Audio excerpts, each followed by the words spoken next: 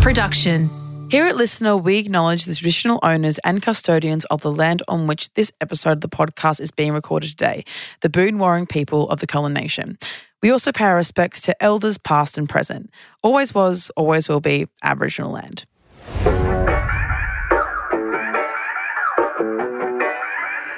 It's a lot, isn't it? Hi, everyone. We're at a new network. We have a new home at It's a Lot, and the home is very safe and welcoming and beautiful. And the new head of our house is Max, our new podcast. I was say host. A podcast, and I'm not hosting anymore. And we're out. My new podcast producer, Max, is such a gorgeous little bean. Hello, Max. Hello, how are you? I'm good. How are you? Oh, I'm good, doll. We just wanted to pop this in here before we began because people are going to be like, new producer. There's new sounds, I think. Yeah, there will be. Different to the previous tonight, but like, what's going on here? We've moved to Listener. We love Listener. It's been amazing. So I love you. We love you. Oh my God, so nice. So this is the new situation, and we just thought we'd let you know because you think I'm saying talking to Max throughout episodes in the coming weeks, and you go, who the fuck is Max? We've moved networks and, we're super excited about it. Also, if you or someone you know needs or enjoys using transcripts of the podcast, we have been doing those for a little while now. The link is in my Instagram bio. Basically, it's on the It's a Lot podcast website. There's a tab in there, blah, blah, blah, blah, blah. It's on my Instagram link tree, but we'll also put that link in all the show notes of where all the transcripts are, just so you can all find it in one spot. Amazing. Also, before this episode, I'd just like to say there is some talk of suicidal ideation. So if that affects you in any way, there will be resources in the show notes. And if you want to skip this one, totally fine. So now is my chat with Denny. I'm here with the beautiful Denny Todorovic. How you going, babe? I'm good, babe. Good pronunciation. Was that good? Yeah. Todorovic. Beautiful. I love it. I was flexing my knowledge. I was like, is it Vic or Vich? Yeah, Knowing you got that it right. Your Serbian bestie at school served you well. Yeah, my Serbian bestie when I was in primary school. Thanks, babes. So it's our first episode back after a break, and it would be remiss of us to not address the elephant in the room. Would you like to begin by talking Sure. about what happened with Brooke Blurton and myself last week? Maybe we could. Of course, yeah. So for context, I thought I'd give your listeners some context. You and I have been friends for coming up to a year now. Yeah. So we met at a Body Shop event last year and just kind of fell in love. Oh, the lighting. lights just went off. Beautiful. Yeah. That was quite nice. And also this interview has been penciled in for quite some time. Yeah. Good. Yeah. Okay. So First one back, babes. Yeah, Most first important. one back. Let's go. Mazel tov. So I have been a long admirer of yours. You, in my opinion, I was actually talking to my mum about this over the weekend, have become one of the strongest voices of our generation. Your activism is something that you use not only in your social media realm, but this is just how you exist. And people who know you know that, right? Okay. So for context, also with my work and my job, I know Brooke. And just in the world that we work in, I've met Brooke once only, but I've interviewed her for my Instagram channel. She came to my fashion show recently. And I've been very vocal about what a watershed moment it was to have her season of The Bachelorette, both for queer people and Indigenous people. And also she's just a really nice human. So in the last 2 weeks, watching what happened unfold. So what happened was, for context again, if people are listening and don't know, because shockingly, some people don't follow me on Instagram and listen to the podcast. I have no idea how that happened. But I'll just do a very quick spark notes. I'm sure if you look on my Instagram, you look on Brooke's Instagram, you'll be able to see, and like the wash and things like that, you'll be able to see the full rundown. But spark notes, I started dating a contestant, Conrad, the week before he was kicked off the show. A fan took a video of us kissing that was leaked, I guess, or intentionally sent to the Daily Mail. They did an article about it. Brooke and I had a conversation. I apologised for our neglect, at the pub kissing in public. We shouldn't have done it. We knew we shouldn't have been kissing in public at that time. But we were, we did. That was kind of, we did, and that was our fault. We apologised to Brooke. Then when he got he exited. So I was saying eliminated. Eliminated. Yeah. When he exited the show, then because my understanding was that it was the spoiler was the issue, and that was my mistake. And then the next week on the Wednesday, Brooke had texted me in the morning. We'd been in hospital the night before with some eye thing that honestly isn't even worth talking about. But I was hospital the night before. We went to lunch, had a few drinks. Brooke had texted me saying how happy she was for us. And then I uploaded a post. I didn't even, and I think that people thought that it was a planned thing, that it was, I wanted to wait for this date, but we literally were choosing the photos at lunch and we'd been papped like almost every day. We were living together, basically. We've been living together since we met, basically. And I mistook that message for a green light to upload a post, which was my mistake. So I didn't think of the timing of the finale, and obviously through my other podcasts and my recaps that I've done, I understood the impact of this season and the finale. Yeah, we did a whole season on it. But I didn't understand. I was neglectful in not thinking about the impacts of me as a white woman in the media and a public figure uploading that during that time. So I was very neglectful, and it was a mistake that I wish I just waited 3 more days, 2 more days, 3 more days, whenever that. So it was on a Wednesday, 3 more days, a Saturday. So that's what occurred. Down. Yeah. And the white privilege, people were confused about how the white privilege came into it. The white privilege in that is me not thinking about the impacts of that post to the community. And I knew the importance, but I didn't think that my actions would affect that. Sure. And that's where the white privilege comes in. Yeah. People are confused. So, perfect synopsis. I watched all of this unfold, and knowing both of you and, you more intimately, like Brooke is a friend, but I don't have her phone number. You're a friend of mine. So knowing you both and watching that all unfold, I observed 2 things. I observed what happened, and I observed the way the media reacted to it. So let's get some things out of the way. First things first, is there anything wrong or shameful with you falling in love with someone months after they were on this show? Absolutely not. Especially because Brooke's now found love as well, and mazel tov to Brooke and David. Absolutely, very happy. Yeah. Okay.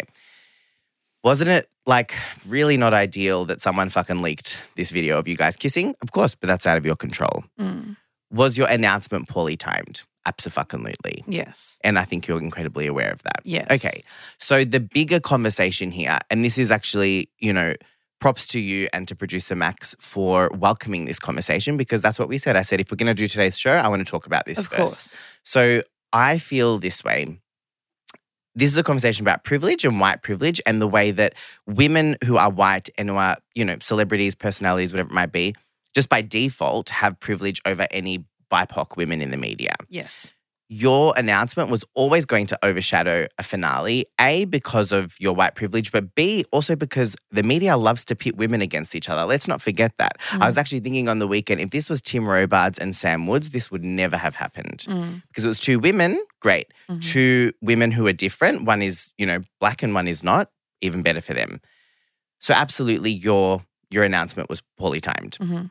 Now, again, reiterating as someone that knows you, I know that announcement did not come with malicious intent. But irrespective of your intent, it's always going to put Brooke 1 notch below you. So the way I approach this is with accountability and action. So I don't believe in cancel culture. I don't believe in choosing Team Brooke, Team Abby. Why do I have to choose a team? I love both of you equally, and that's why I'm here today. For me, it's about accountability. So you've been accountable. You've done your statement. It was very well worded, and I would expect nothing less from you. Also, just to be clear, that wasn't a PR written No, statement. that was you. Me that was your home. tone of voice. I could know that when I read it. Yeah. You've welcomed this conversation today, more accountability. Now it's up to you for action, right? And, you know now the inequality and the imbalance. And I'm sure that, privilege is a funny thing, babe, because we can talk about it till the cows come home, but sometimes until it's staring you in the face, you don't see it for what it is. Yes. So going forward, it's up to you to remain accountable and to, create action. And people will hold you accountable to that. If you, like me as your friend will hold you accountable to that. But I have every faith that you will do that person because that's who you are. You're that person. You always have been. And as I said earlier, you are someone who has been like staunch in their activism. So of course, when it directly impacts your life, you're going to lead by example because that's how you are. Are all of Brooke's feelings valid? Absolutely. You know, everything she has said is valid. I respect it. I respect you both. But I lead with empathy, love, and kindness. And I have love and empathy for both of you. And this is why I welcome this conversation today because I don't believe, why would we cancel you? That's to me inhuman. And you have done so much good. You've been at the forefront of so many important conversations for minority groups over the last 3 years.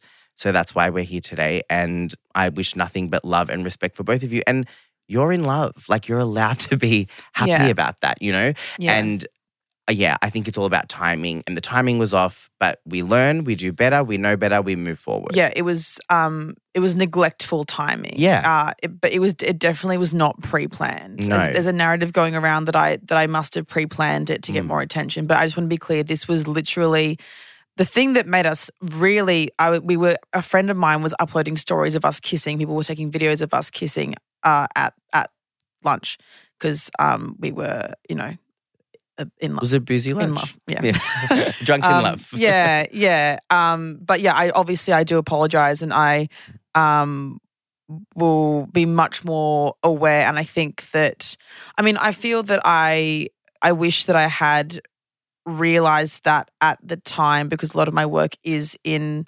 this area in privilege because I am a very privileged person in many, many ways, being a white cis woman in the media that benefits from all different privileges. And I have been open about the fact that I know that I would not be where I am today without the privileges that I hold. I wouldn't have ever been cast on The Bachelor in the first place. That's like the start. Number one. Yeah. That's not even the start. That's in terms of this career, that's where it started. So yeah, I just wanted to acknowledge that because it would be weird if we didn't. Yeah. But yeah, it was not pre-planned, but it was absolutely neglectful. It was absolutely naive, and it was something that it is something that I will never. I hope that I never do again. I will endeavour to never do again. I can't say that I will never do anything like this again because obviously, I'm not. I never thought that I would do something that would affect Indigenous or queer communities in that way, but I did, and I will endeavour to never do that again and try my absolute best and continue trying to use my platform to pass the mic to minorities and to support minorities as well. And I'm part of the LGBT community, and that's what also is extra. Obviously the Indigenous community it's very impactful by the way, but it's like very, very personal, I guess. We have a shared experience with queer people. Yes. And I think also to any of my community that are listening, it was so bizarre. I got a bunch of messages last week saying like, why haven't you said anything? You're obviously standing up for Abby because she's your friend. And I want to make it very clear that I respect people for who they are and how I know them to be. And I think that cancel culture is so toxic. What is the point of judging someone or rather of sort of like burning someone off of one action or one mistake? Like that's not how I operate. And Abby and I have had so many conversations about your own queerness and your journey and how you didn't even feel like you could say you're bisexual or pansexual. Like people need to know that there's more to things than Instagram. Like there's more to a human than an Instagram profile. And I have nothing but love and respect for you. And I know that you will do better because that's who you are. Thanks, okay. Should we get into this chat?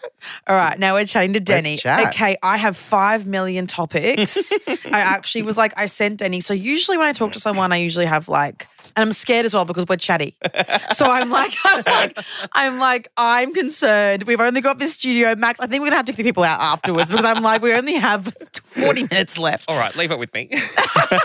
Get on your emails, Max. But there's so much I want to talk to you about. But I wanted to start off. So in the shower this morning, I had a list of all these things. But in the Sure. shower this morning, I was thinking about how you were telling me you used to clean hotel rooms with your mum, right? Yes, yeah. So, Yeah. and because of you, remember you told me that you'd have to take the sheets off and you put them in the Yes. bath or Yeah. something? That No, helps. What okay. is it? So No, this you've is got to do something. So, okay, whenever I check out of a hotel, because the sheets are the first thing that the cleaners, change when they walk in.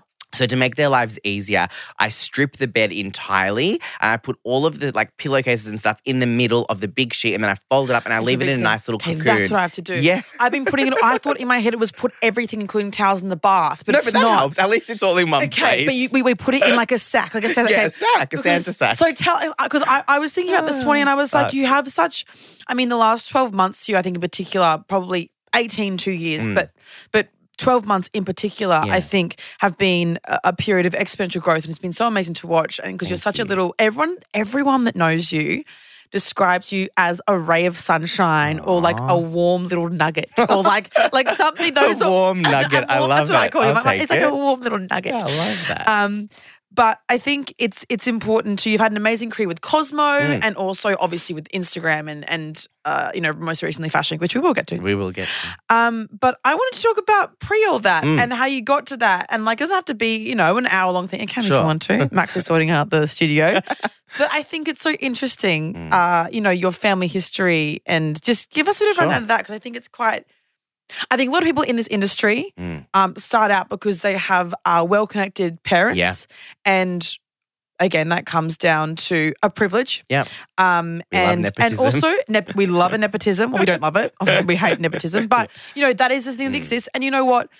You have a different story. So I'd love for you to just talk about how you do that. Because people listening, I'm sure, want to be creatives, stylists, influencers, podcasters, whatever. Yeah. And they might go, well, it's hard for me to get that access, which it absolutely is. But can you tell your story? Sure. So, I think it's, this conversation's been so perfectly framed because we talk about privilege. I, had none growing up. I think really actually when I look at the biggest privilege I have for me is the fact that I'm able-bodied because my brother is disabled in a few different ways.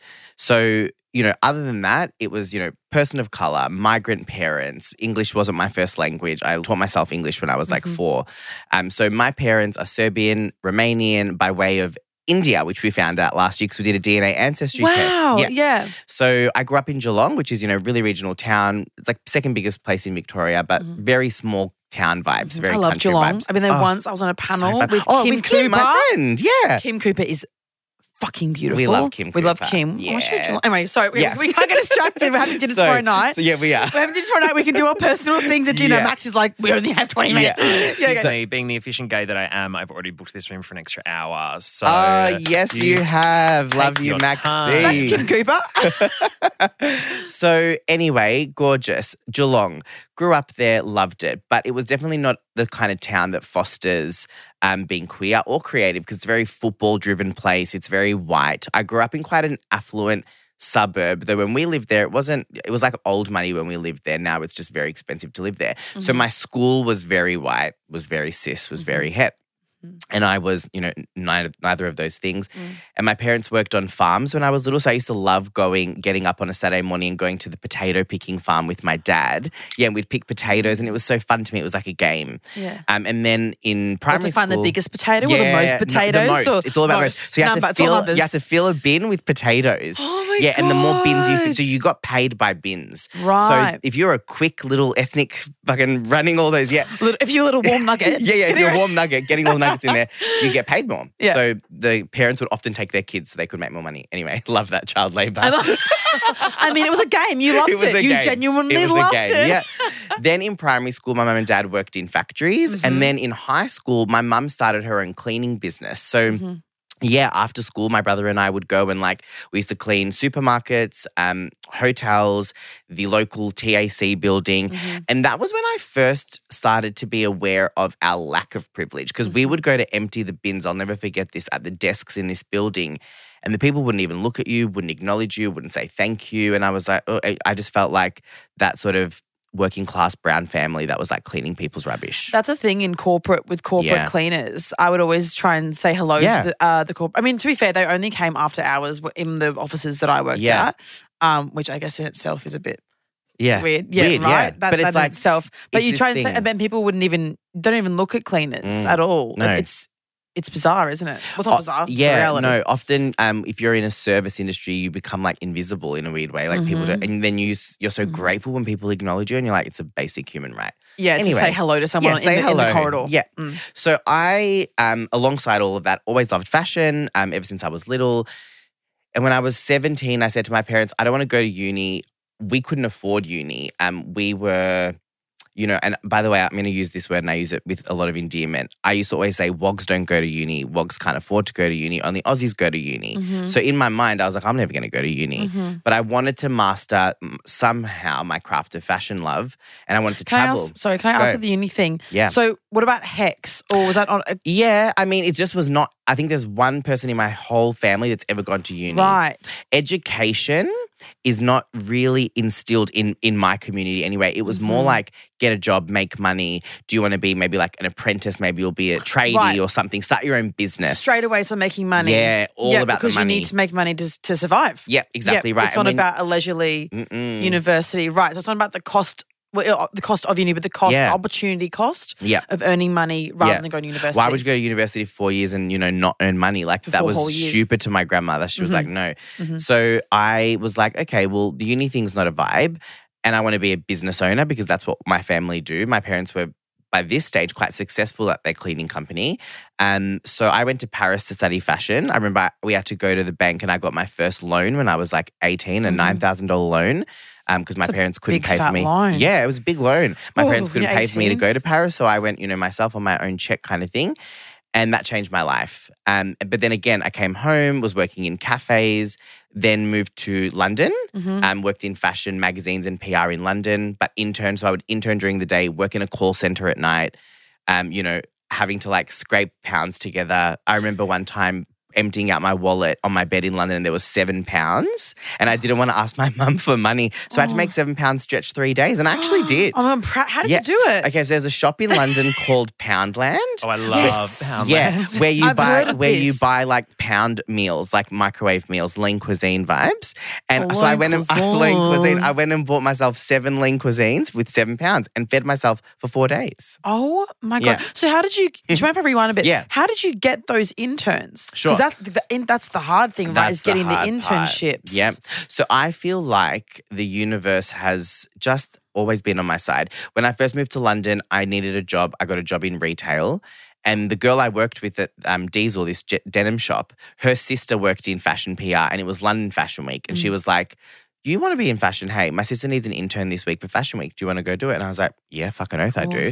So then I was supposed to be there for 10 days. I ended up staying in that internship for 3 months. Wow. And then through that, I got recommended to another business. I worked with them for a year. And then when I worked in PR, I realized that actually I wanted to work in magazines and be a stylist. So my boss at the time was like, well, you should quit PR and go intern in magazines. And I was like, oh, I've got to intern all over again.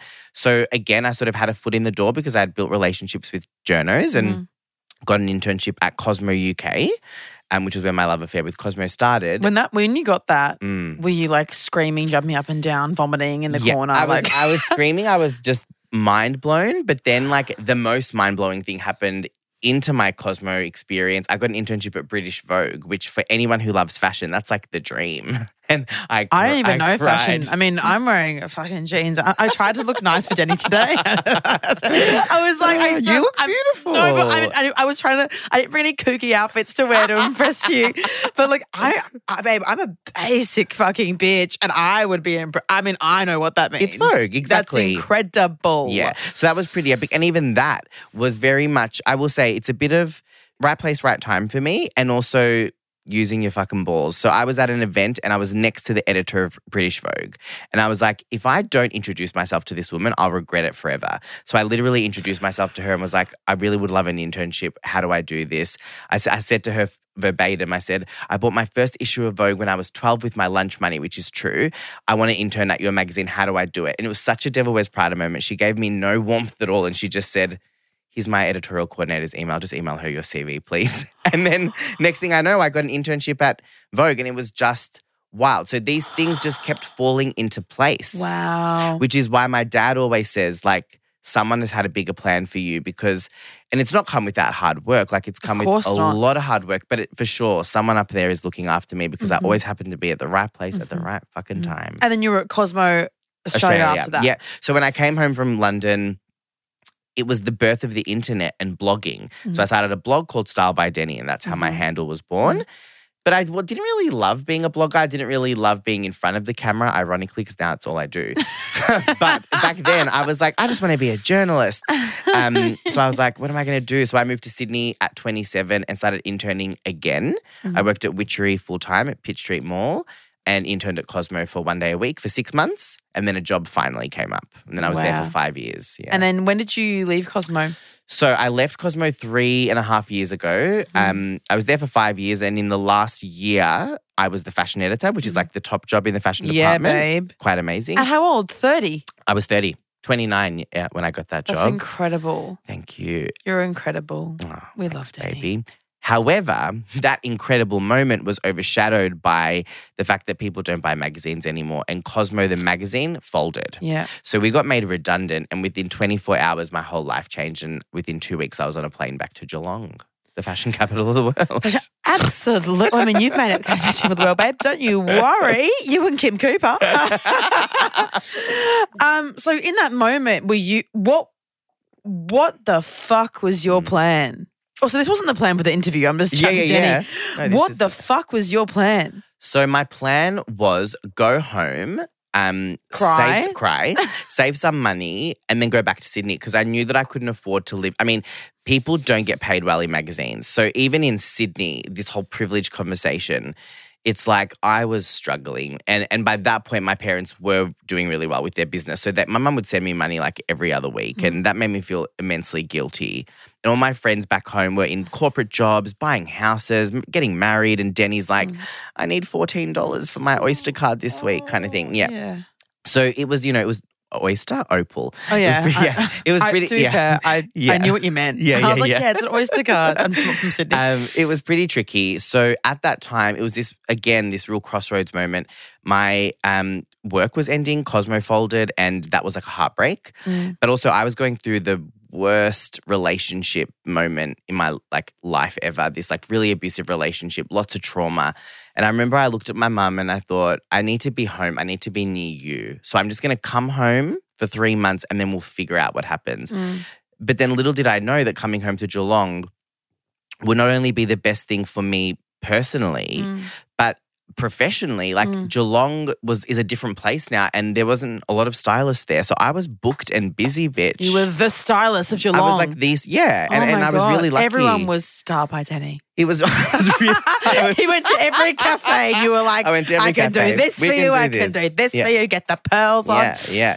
But it was really scary. But Geelong really embraced me, and there was this beautiful moment where I could be based in Geelong, but I was still traveling to Sydney for work, traveling to Melbourne for work, and then it just kind of snowballed. And now you're here. Now I'm here. Yeah. How has that felt? We were talking before we started recording about how it's been a stressful, I mean, it's exciting, but it's been a stressful, period of time. Yeah. How's that transition been for you from being kind of a behind the scenes journalist, you saying that's what I want to do, and now you're facing camera all the time. You are the face of so many movements, but also of your style. You are the face of your actual job. How's that been, and what have been the hardest and I guess best aspects of that? Sure. So everything really changed for me when we went into lockdown, when COVID first happened. Before this, I was kind of getting over styling. I was like, there's only so many red carpets and low gears and Brownlows that I can do. And also I had got my dream job at Cosmo. So I was like, where do I go from here? I didn't know what to do. What's hard when you succeed young? Yeah. I've heard a lot of people say, then what do I do? Yeah, what do you do next? Then what do you do? Yeah. So we went into lockdown, and I remember saying to my dad once, I wish I had enough money to buy the Cosmo license, because when Cosmo folded, it was still up for tender. So that's why we never got to do a final issue. Oh. And my dad said to me, don't buy Cosmo, make your own Cosmo. He's like, you've got the internet, you've got that phone in your hand, make your own Cosmo. And I was like, an icon. An icon. And I was like, Tata. And he doesn't even remember saying that to me. Yeah. But Tata knew what was up. So when we went into lockdown, I thought, okay, we've got 7 weeks of this COVID thing. Little did I know. Isn't that funny?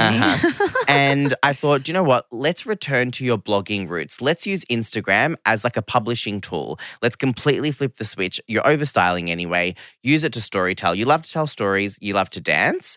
And you love fashion. So how do we do that? So I started all of these kind of content pillars that would speak to that, keep me occupied in lockdown. Gorgeous. Now, 2 things happened. I came out as non-binary and also everyone was at home locked in their houses. So I truly believe that had I come out as non-binary and also that not intersect with the pandemic, I don't know if I would be sitting here right now because there was this moment in time where I was using my Instagram as a diary to take people on this journey and teach them as I was learning about pronouns and all of this shit, right? I was like, what is this stuff? I don't even know how to navigate this myself. Right. Let's navigate it online. And then all the people watching were at home with nowhere to be and nothing to do. So they were so engaged. And all these conversations, like on places like TikTok, all these conversations that people would usually have with their friends were happening to a wider audience and everyone was learning and building. It was such a massive period and is still such a massive period of growth. So that's how that all happened. And then suddenly, kind of almost overnight, but really it was like a 3-month period, I had gone from being Denny the stylist to Denny the, like, let's say the content creator. And I was like, okay. Being Denny, not Style by Denny. Exactly, but being Denny. And there was no longer Cosmo hanging above me. I could do it on my own terms. There was no editor who had to approve anything. And I really liked that. I was like, this is great. I can maybe make this my business. And then the tipping point moment was when I got signed to my management. My manager, Prue Corrigan, is like my mother and my mentor. I've heard Prue's amazing. She's amazing. Yeah. So Prue took me on during lockdown. We didn't even get to meet each other. We all did it all through Zoom. And then that's when it, like the Body Shop campaign, all of like that's how we met. All of those big moments, like I did like the cover of a local magazine in like a tutu and a blazer, and like that was a huge moment. Favorite photo. Thanks, babes. So all of that stuff kind of intersected, and then it was like, boom, okay, now you're like a front-facing public figure adjacent kind of person. And it's been amazing. Like I feel so, so grateful, but it's definitely come with highs and lows for sure. And what are the challenges that you found? I think at first it was the level of trolling and vitriol that you get when you look different. Like I've always been, like I was bullied every day of my school life, like every day. And I've only ever had suicidal thoughts twice in my life, when I came out as gay at 19 and when I came out as non-binary in lockdown, because I was so overwhelmed by everything. But it's very different to have those thoughts on your own versus someone literally messaging you on Instagram saying you should go and kill yourself because, you know, you're a fucking tranny. And, you know, the transphobia that exists online is wild. So that was my first, you know, kind of experience with that. And I was like, whoa, maybe I'm not cut out for this. And then I just kept thinking, no, there's got to be a bigger reason here. Like you can do this.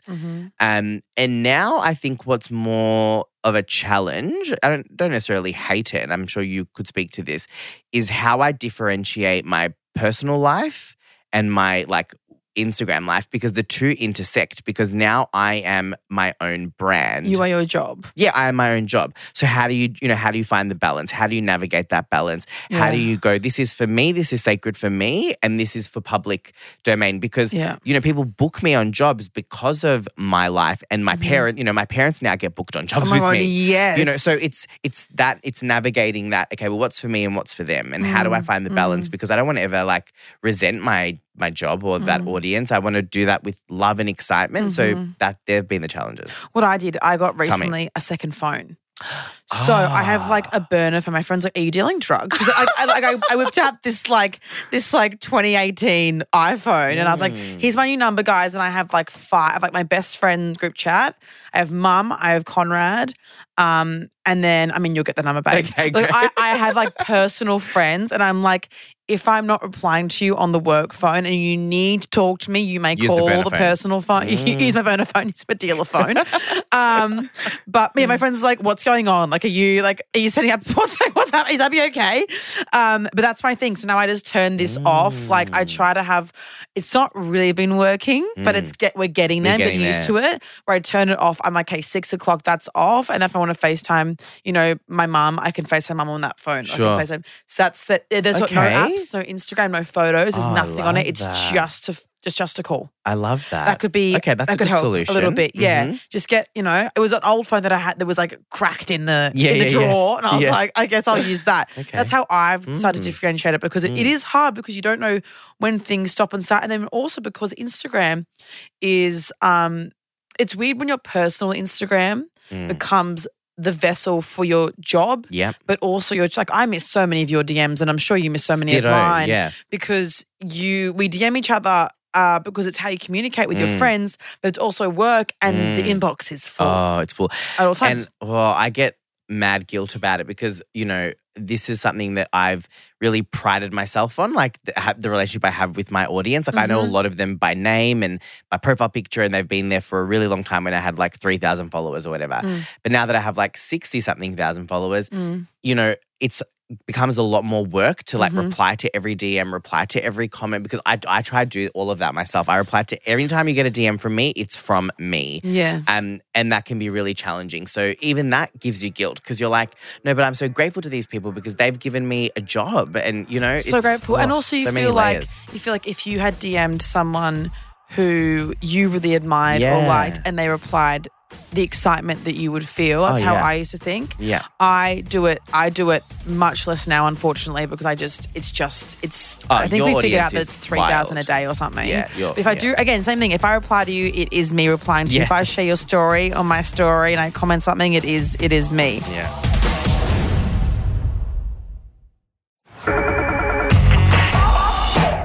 You recently curated, that's the right term, you curated a show for We love Fashion that, Week. yeah. I asked our gorgeous friend Kath I was like, hey, so can you give me details of what that actually means? Because again, I have no idea. I've been to one Fashion Week and Delta got sung. I was like, Oh my God, that was a good one to that be was at. amazing. And Delta winked at me and I was like, guys, Delta got in front of me. But so you curated a show. Sure.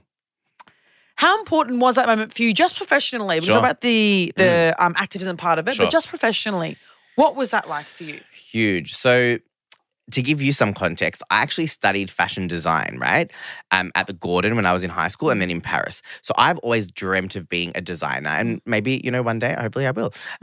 So that moment of fashion shows, the first fashion show I ever went to was Melbourne Fashion Week when I was 16 with my mum.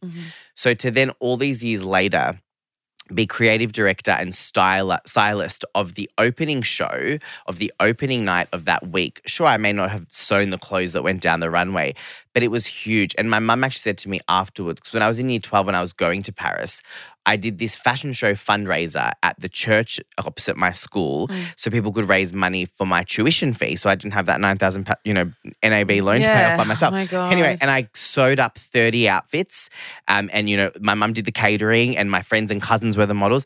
And mum goes to me, Denny, like that was you when you were a teenager and look what you've done tonight. So on a personal note, it meant so much to Incredible. me. Yeah. There was also obviously the activism aspect and the diversity aspect. And a mutual friend of ours, Kath, Yeah, we love we were Kath. talking about it the other day because I see Kath. Yeah, I spoke to them this morning on Sorry, FaceTime on the way here. Yeah. We're like literally, I'll be like at the beach and I'm coming up with a long black for you. Like it's like that level of friendship where I'm like, knock on their window and I'm like, Hi. hey, because when you walk into, I probably shouldn't say this. When you walk into their house, you can just knock on their window. I'm like, I know. hey. When I FaceTime them, I'm like, why is there so much access to your house? And she's like, hey to her neighbours as they walk All the by. time, It's yeah. so funny. Yeah.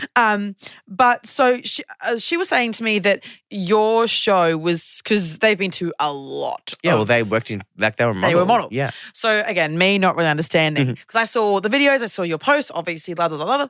And she was like, I've never had that energy of excitement and how excited the audience was to be involved in something that was so meaningful, but also just fun Aww. and passionate and interesting and different to just the standard. You sit there and it's like, wom, wom, wom, Yeah, wom, walk down the wom, runway, wom, yeah. wom, wom, and it's like, dum, dum, dum, Yeah. which is amazing. Yeah. Which nipples are hard Fierce, as love that. it. Yeah. But something different, something amazing. And you created something that was so unique, I think. And I don't know if I can watch the full thing, but all I've seen in social media stuff. Can I watch the full thing somewhere? No, it wasn't live streamed annoyingly, but there is like a video recap. I'll send it to you. Okay, because I've only seen Instagram posts and I asked Kath to show me stuff. Yeah. But how much work went into planning that? Sure. So it was about a 4.5-month process, and it was longer actually than the lockdown, longer than babes. lockdown, Jesus. babes. Yeah, and that was really a challenge. So it was actually supposed to be in October, and then the whole week got pushed out like by a month. So it was in November. So it ended up being like a 5-month process, and it's huge. Like you start with, you know, the concept. Then you have to sort of facilitate the relationship with all of the designers that are involved. Then you have also the team that's booked you to be on this job is this beautiful team called Event Gallery. Plus you have Melbourne Fashion Week. Plus you have the City of Melbourne because they're the sponsor. Then you have, you know, casting, hair and makeup. And as the creative director of your show, you have to facilitate that whole thing, everything. You're across everything, you know, You're down project to manager. Yeah, project manager. Like I curated the Spotify playlist that was playing while the guests arrived, so that it was only queer artists. Or, you know, I worked with the DJ who was this beautiful queer non-binary DJ in Sydney to make sure that the music reflected our messaging. So it's a big job. It was a huge job. Yeah. Yeah.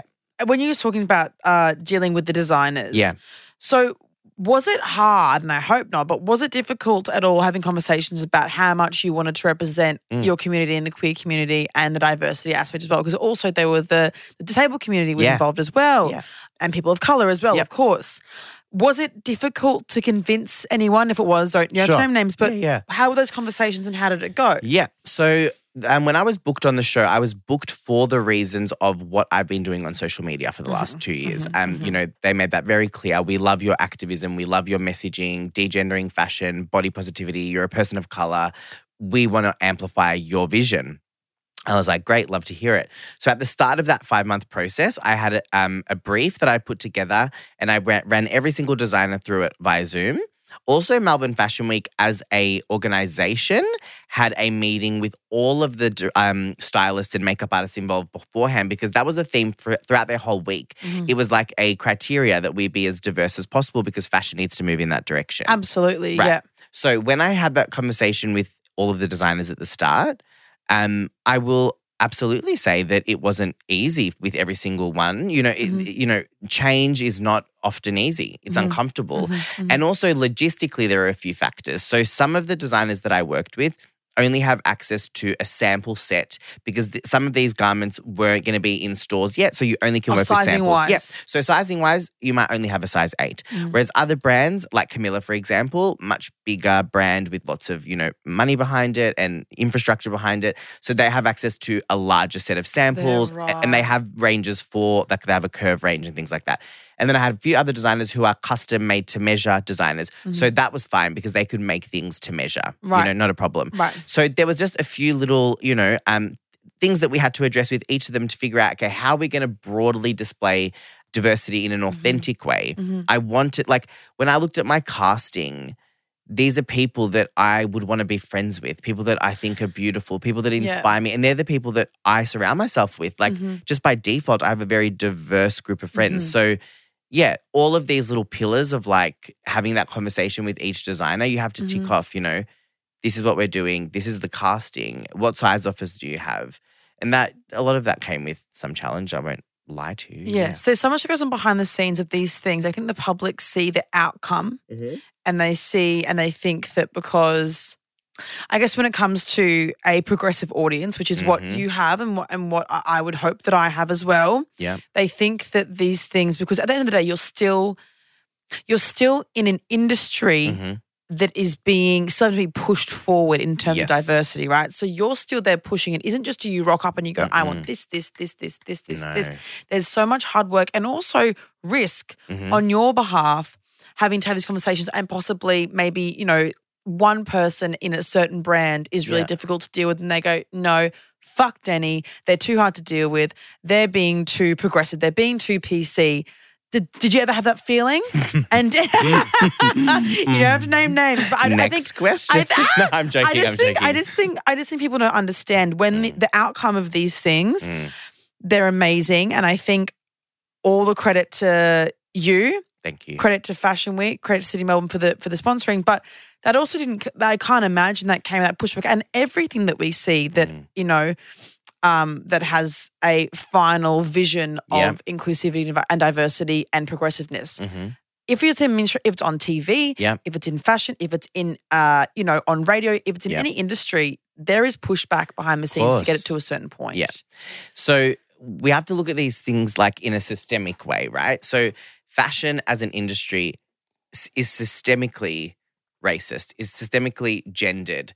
It's not inclusive to size. It's not inclusive to disabled people. So when you try to foster any kind of natural, authentic diversity, you come with roadblocks. So for example, with the casting, I remember I said to the casting director, I would love to have as many queer people in this show as possible.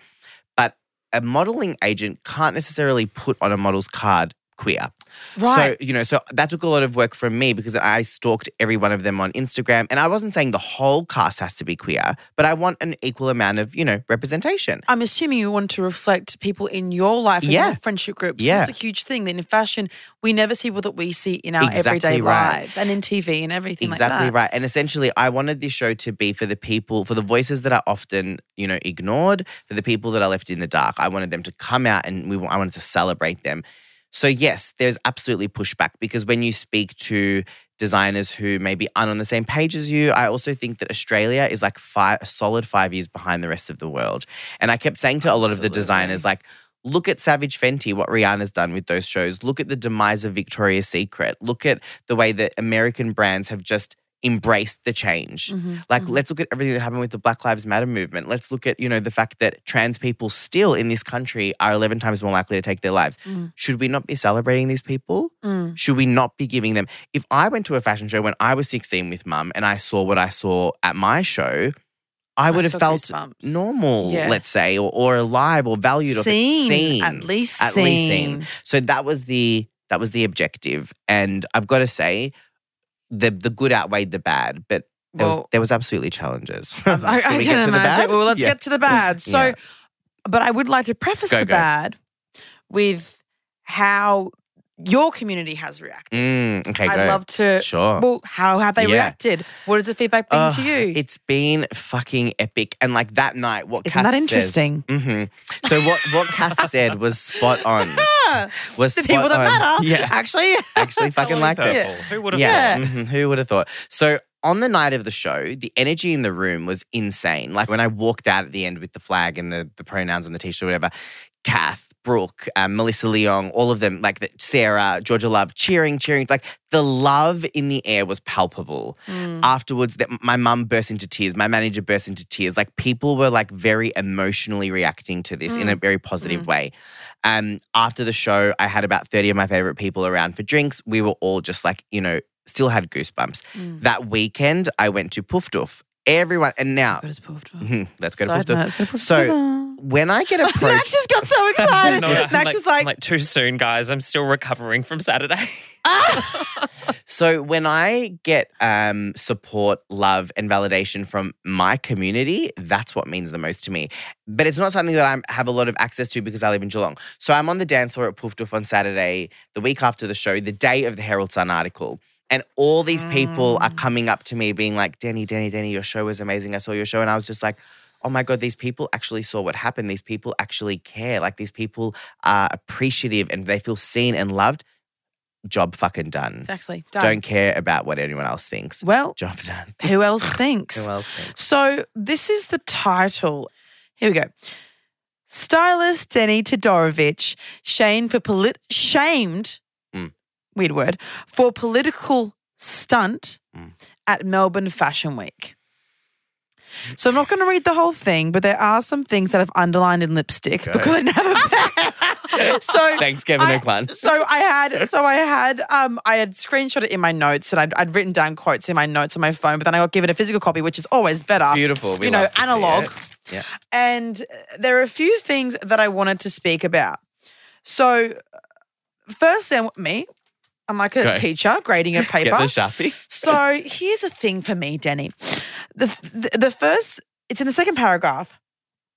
But all the chatter behind the catwalk this fashion week was not about the thankful shunning of athleisure wear, nor the socks and clogs, billowing sleeves, bold colour, or wide leg pant looks.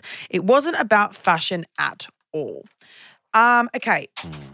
Can I say my thoughts and we'll see? Is that okay if we do that? Of course. My reaction to that was, while Fashion Week, obviously, by its name, is about fashion, that doesn't mean it is exclusively about fashion. Your show was a curation of fashion and also how fashion intersects with real life and diversity. Is this movement not going to be involved in fashion? We need some extreme pushback in order to have change. That was my reaction. Is that? I was like, it's also giving like, can they just not put it in my face? Totally. It's giving, it's okay that you're gay. I just don't want to see it. Yeah, it's like okay, like that's fine, but like love is love, but I don't want to see it. Now that there are gays on the stage, like now that there's oh my God, there's someone with a they them pronoun. That's fine, but do I have to see it? Yes, you do, because that's how change is enacted. Anything more to say on that before my next point? Go to your next point. I'll do my synopsis of your points when we're done. Keep going. The next one. No. The most. A fashion insider also. Do you know what I love? I know if you're going to know what I'm about to say. I love that none of them were brave enough to put their fucking names with it. It's all just a source close to the friends. Yeah, absolutely. A fashion insider. Who was it? Who said it? Either no one said it and you're making it up, or someone said it and knew it was fucked and was too scared to put their name to it. So what's going also, or you, the author, Alice Costa, you know it's wrong, so you would never put someone's name with it. You're going, I'm going to protect the person. Anyway, it was the ultimate fashion faux pas. To dare to include. Also, it was Trans Awareness Week. Yeah. Can we we'll get to that? Yeah, we'll get to that. Don't you worry. There's also the thing of not that I don't support equality and the community. And they're saying, I'll throw it in for good measure. If you feel you have to say that, why are you writing this article?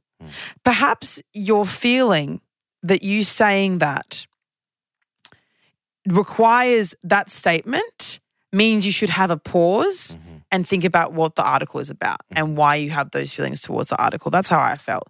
But, that's a whole other conversation I'm sure you have more to say on. The collective shock and awe. There was shock and awe when you and AJ Clementine, who I need to have on the podcast. We love AJ. Also, her book is out. Oh, is it? Yep. Oh, amazing. Oh, no, it is. I think you're right. Oh, my God. No. I got sent it and I was too scared to She's upload posted it. about it on socials. Yes. Okay, yeah. So her book, Girl Transcending. Yes. Yeah. Is out. Side note, just shout out to AJ. Yeah, I need to get her on the podcast. I've meant to, but COVID fucked. AJ was the closer with you, with they, them. And how dare you hold a rainbow flag during Trans Awareness Week? It also, at one point, she said that it was more like a pride march, as though that's a dirty thing. Yeah. That's interesting as well. Yeah. It wasn't fashion. It was a pride march. And to me, that implies that fashion shouldn't include pride. There was also tears, apparently. Did you pick up on that? Apparently there was Where's tears. that one? Because my lipstick ran out. So, darling, it's been positively rammed down our throats. Oh, yeah, that's a good That one. was the one Good about, line. that's when I felt About that this diversity. person's, how dare the diversity be rammed. And there's one that I've put in my notes. Diversity is one thing. Objectifying is another. This just screamed of tokenism. Now, my question is, as a non-binary person involved in this community, and as the models are people of colour, disabled people, body shapes and sizes, genders, queer. Yep. If they are the people involved and they are the people congratulating you and they have agreed to this show, how is that tokenism? Yeah. It would be tokenistic if you were a straight white man, if you were ScoMo throwing it. And then if ScoMo decided, ScoMo was like, you know what, I'm going to cook a curry and we're going to have... I'm screaming. And his, what does he put his Desi music? Fuck, he's a dick. But if ScoMo was like, you know what, and then we'll put some with they them pronouns in the front. Yeah, beautiful. Would that not be tokenism? I also didn't like the overall theme was saying the show was all about Denny. The collection or designers who worked so hard to pull it together was an afterthought. We've just discussed, this is why I wanted to preface this. Yeah. There was a plan to this conversation. Yeah. This is why I wanted to preface this by you telling us how much work you personally put into this and how this was a vision and also the consent and the approval you got, despite the fact at times they were being pushed back and a bit difficult. was put into this. And then I also didn't. There's so many. Every paragraph has a different point. There's also a paragraph that says, perhaps cluing in on the behind-the-scenes backlash, Todorovic took to Instagram on Friday to state that Melbourne Fashion Week runway wasn't about fashion, it was about feeling, and coincided with Trans Awareness Week. It wasn't about following trends, it was about rejecting them. This is what a quote from you. Yeah. Now, I would like to say I really don't like the assumption that this was some sort of, and I don't know if it was. If it was, that's fair enough. But this assumption that, they felt the backlash and they've responded in a passive way. I have a feeling you posted that because that's how you felt. Correct. And that was the intention for the show, not as a reactive statement to try and cover your tracks or deal with the backlash. These are my thoughts. Hit me. Okay. Fucking hell, mate. These Honestly, are my- Abby, you need to be the new fashion journalist at Vogue, doll. Let's call Vogue. I mean, babe, you need to start me first. Yeah, We need to okay. get some tips, and we need to start tips later on. Okay. We've got segments. We've got that. Okay, I'm going to do it as quickly as I can. Essentially, as I said earlier, the show was supposed to be a month before it was. So cut to this little thing called COVID happening again and again and again, and the show got pushed out to November. 3 weeks before the show, I was scrolling through my emails actually, and I got booked on a job for Trans Awareness Week, like a job before the week kicked off. And I was like, Trans Awareness Week kicks off on Monday night. My fashion show's on Monday night. How good. AJ Clementine, who I had booked on the show 3 months prior, is opening and closing the show. This couldn't be better. And also, can we also acknowledge, AJ is a model. Correct. That's her job. That's her job. She is a model. Yeah. So it isn't that the tokenistic thing as well. It's like you've gotten a model. Correct. And she happens to be trans. Correct. So I was like, we need to do something for Trans Awareness Week. So I had this idea. It came to me in the shower. Wouldn't it be beautiful to have this Pride March moment at the end? Let's bring Mardi Gras to Melbourne. Let's have a progressive Pride flag. AJ holding it.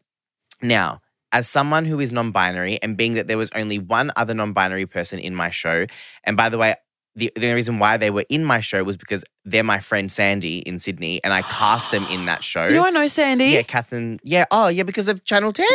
Sandy was a date producer. Yeah, on The Bachelor. On The Bachelor, and I love Sandy. So we love Sandy. Sandy's an incredible non-binary person. Their profile is rising as well, very excitingly. So I booked Sandy in the show, but Sandy was the only non-binary person to my knowledge, right? Because the modeling agents couldn't tell me that. So anyway, I said to my my team, like my manager and my team, I think this would be a really cool idea, and I think I would really like to hold the flag because of the following reasons. That in and of itself is a political statement. Like, I'm not ignorant. I knew that was going to cause a bit of controversy, or in and of itself, it's something that an agent would have to approve. So I didn't want to have to put any of those models or talent in a situation where their agent would have to approve this thing and make it more than what it was. So I was like, hey, I'm the fashion director of this show. I'm non-binary. I'll fucking hold that flag. And also, proudly. you've been trolled so intensely to the point of suicidal ideation. Yeah. So you don't want to put someone else in that position Correct. Unnecessarily. Correct. Yep. So I was like, this is a moment of visibility. Let's all be visible together. That concept was at first denied because of perhaps sensitivity towards the designers. The designers have worked on these shows, and generally a designer comes out at the end of the runway. It's not typical that a stylist would. And I was like, no, that's no problem at all. But let's do the thing still. Let's have this moment at the end. How are we going to do it? Then the Camilla team were like, no, we really want Denny to do this. Like, I work with Camilla really closely. They were like, it would be a missed opportunity. Like, Denny, you have a profile. Like, let's do this. So then we all reconvened together again, and the Melbourne Fashion Week sort of team approached all the designers of that show and said, this is our plan. Do you have any issues of it? We also gave the designers who are based in Melbourne the option to walk out with me. So that there would be no hard feelings. They all said, no, we love this moment. We support this moment. This is a moment that Denny and AJ and the cast of the show should have. Gorgeous. So we have this moment. Yes, Alice Costa, it was a Pride March. It was intended to be as such. It was the kickoff of Trans Awareness Week. We wanted to raise awareness of trans youth, which, as I said in my Instagram sort of statement to her article, still are the highest minority group in Australia to have these sorts of suicide rates, particularly Black trans youth. So anyway, okay, we have this moment and then this article comes out and it was just so disheartening because they missed the point. Fashion, Abby, has been political since the dawn of time. Fashion is the quickest way to show what's happening in history. If we look at in the last 2 years, like you will forever think of our pandemic when you look at masks, when you look at sweatpants, when you look at fucking tie-dye. Like fashion is a mirror to what happens. It always has been. So you're going to tell me that this one moment of a very innocent, if not positively beautiful celebration of diversity, are they them whacked on a t-shirt, a flag in my hand, this beautiful class of people? How is that tokenistic or how is that a faux pas? First of all, it's not tokenistic because every single person involved was supported and also from the minority groups that we were celebrating. So the tokenism comes when someone is putting someone in a fashion show, in this instance, just for the sake of it, for optics. Correct. We had, for example, a ramp. You risk the optics, actually. Correct, yep. We had a custom-made ramp built and installed for our beautiful wheelchair model, for example. We did all the necessary, at every point of diversity, we wanted to do it properly. I wanted to do it properly. So how dare you come on your, national newspaper and say that it was tokenism? Like Google tokenism, please. Absolutely. Well, speaking of the intersection of politics and fashion, I want to ask you, because you did this beautiful post about Desordre. Desordre. Yeah, perfect. Thank you. Fuck, I always say it and people say differently and I'm like, oh my God, am I the one that's fucking up?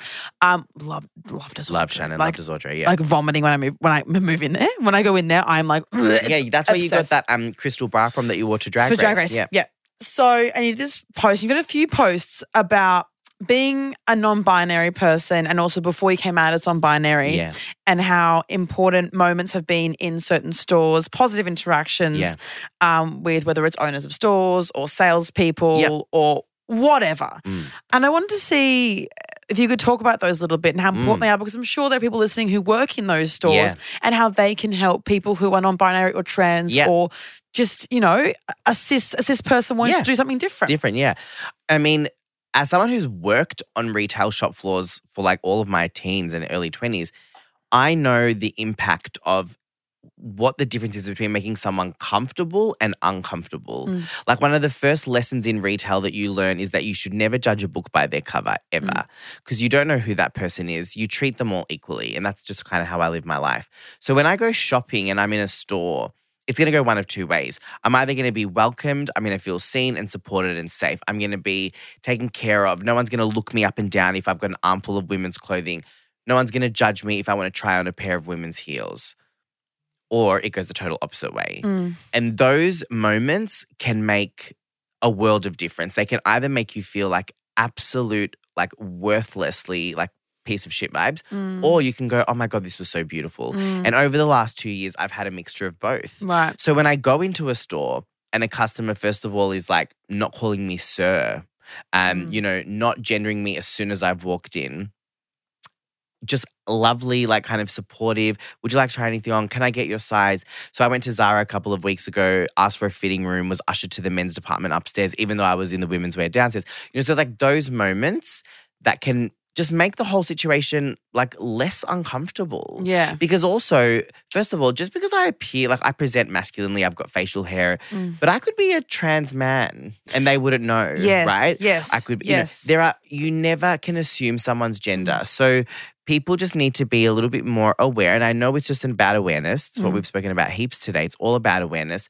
Just lead with empathy. Don't assume ever. No. And just, lead with empathy and like freedom. Like fashion is supposed to be fun. It's supposed to be self-expressing. It's supposed to be, let's do whatever we want. Like if you walked into a men's store, for example, and went to try on a men's pair of jeans, like I wonder what would happen. Would you get judged? Like probably not. I don't think so. No, I don't think so. So it's interesting how we instantly gender these mass-presenting people in women's spaces because they're like cross-dressing or, like, no, babes, like it's 2021. It's gatekeeping. Gatekeeping skirts. Let's just I'm like comfy babe kills. Exactly. I mean, and how does gender expression intersect with style for you?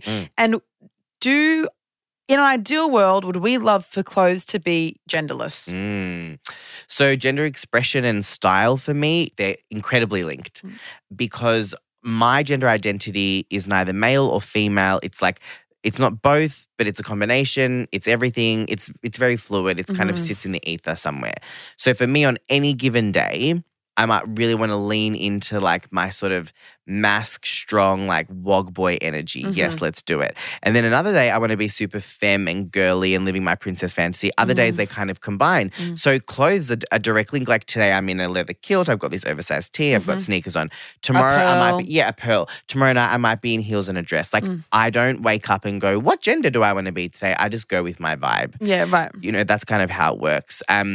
For me, I speak about something called degendering fashion a lot. Yes. And what degendering fashion means is not to erase people's gender. It's not to say, Abby, you can't wear women's wear.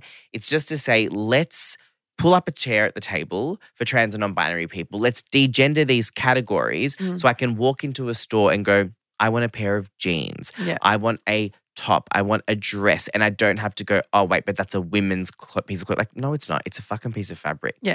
And also, I think the argument that I've heard in the past is like, well, women's jeans and men's jeans fit differently. Yes, but also women's bodies individually and men's bodies individually are different. Just as, like, if we're saying cisgendered people, like my Between body them. is completely different to my sister's body, for example. Yeah. So me finding a pair of jeans is already fucking hard. It's fine. Let's just, you know. No, it's that's a common Argument. Yeah, argument. It's like, and I understand that. Let's go off of sex rather than gender. So if you're assigned male at birth, or you're assigned female at birth, those two body shapes are pretty different. Yes. You know, and because I know how to make clothes, I understand that from like a pattern making perspective. But come on, man, we've sent people to the moon. Like we can find solutions. We can find. We've got a metaverse coming for us. Surely we can make clothing gender neutral. I'm ignoring the fucking metaverse. I mean, someone was like, you should buy land in the metaverse. And I was like, shut the fuck up. Like, I was like, and then someone was like, you should really get into NFTs. Oh my God, don't. NFTs, I can't. I don't know what they are. I don't want to know what they are. I don't give a shit about NFTs. Shut the fuck up. Anyway. Let's get some gender neutral clothing options first. Yeah, and then we'll worry, and then we'll worry about the venture metaverse. into the metaverse together. So I also wanted to say, so I actually had a question. So I had a few questions from people. Go. Because you were meant to be my fucking live guest. I was. Before COVID. Yeah. It's so dead, but at least we're here. We're doing here. it. It's fun. Yeah. And we can do another one for a live show. Totally. But someone asked me, asked you, what's your advice for coming out but being afraid of rejection / am I actually okay? Yeah, / isolation. Don't bother editing that. I can't say. I tried twice to do that, everyone. / isolation. What's your advice in regards to that? Because it is dangerous to come out. Yes, very. It can be for many people, particularly depending on where you live. It can be a lot. It's a lot. So it's a lot. I will say the following. First and foremost, you don't owe it to anyone to come out except for yourself. And that's actually the most important part of the coming out process is coming out to yourself. I'll never forget the first time I said I am gay out loud in the mirror to myself. I thought I was going to die. Like it was the most liberating thing I've ever felt in my life. Yeah, it was incredible. Was it like the feeling when you say to someone, I love you, and they say it back at that? It's exactly that. So have the conversation with yourself first. Then when you approach coming out, generally my rules are safe spaces. Start with a safe space. Now, a safe space can be a person. It can be an actual space. If you don't have one near you, there are community groups. There are organisations that support queer people. We've got a beautiful Victorian Pride Centre in Melbourne now. There are so many places like that all over the world. Once you've found your safe space, then you can start living authentically around those people. Once you feel safe within that space, then you can just go and live authentically in the world. But generally what I say, I was actually saying to someone last night, I don't believe in living life ruled by your fears.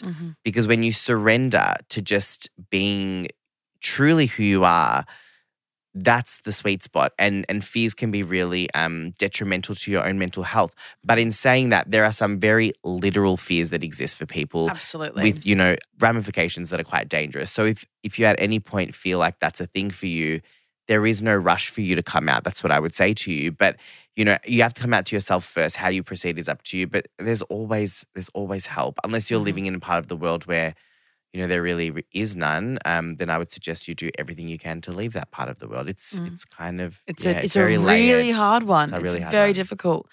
Well, because you're my Lord and Saving Guide to style, I DM'd Denny when I wanted to get some new heels. Oh yeah, They're perfect. Did you get them? Great. Oh my God, Amazing. vomiting. Wore them out Vomiting. the other night and felt like I was the baddest bitch in Potts Point. I love it. But I want to ask some style questions Sure. selfishly Go, let's do it. because I'm a basic bitch and I also don't have time to shop ever. Okay. Because I'm always the issue is, and this is a very good issue to have, Yeah. is that I am so busy with work and then when I work, I get wardrobe. Yeah. So I have when I come to pack, I'm like to go anywhere. I'm like I have no fucking clothes. Like I literally had someone come over and they're like, you have nothing, and I was like, I know because I luckily get styled. Yeah. But devastatingly, I don't know what the fuck my sense of style is anymore. That's why I'm always in a black blazer, black dress, and like these weird kooky sneakers. I'm like, that cooks it up. Okay.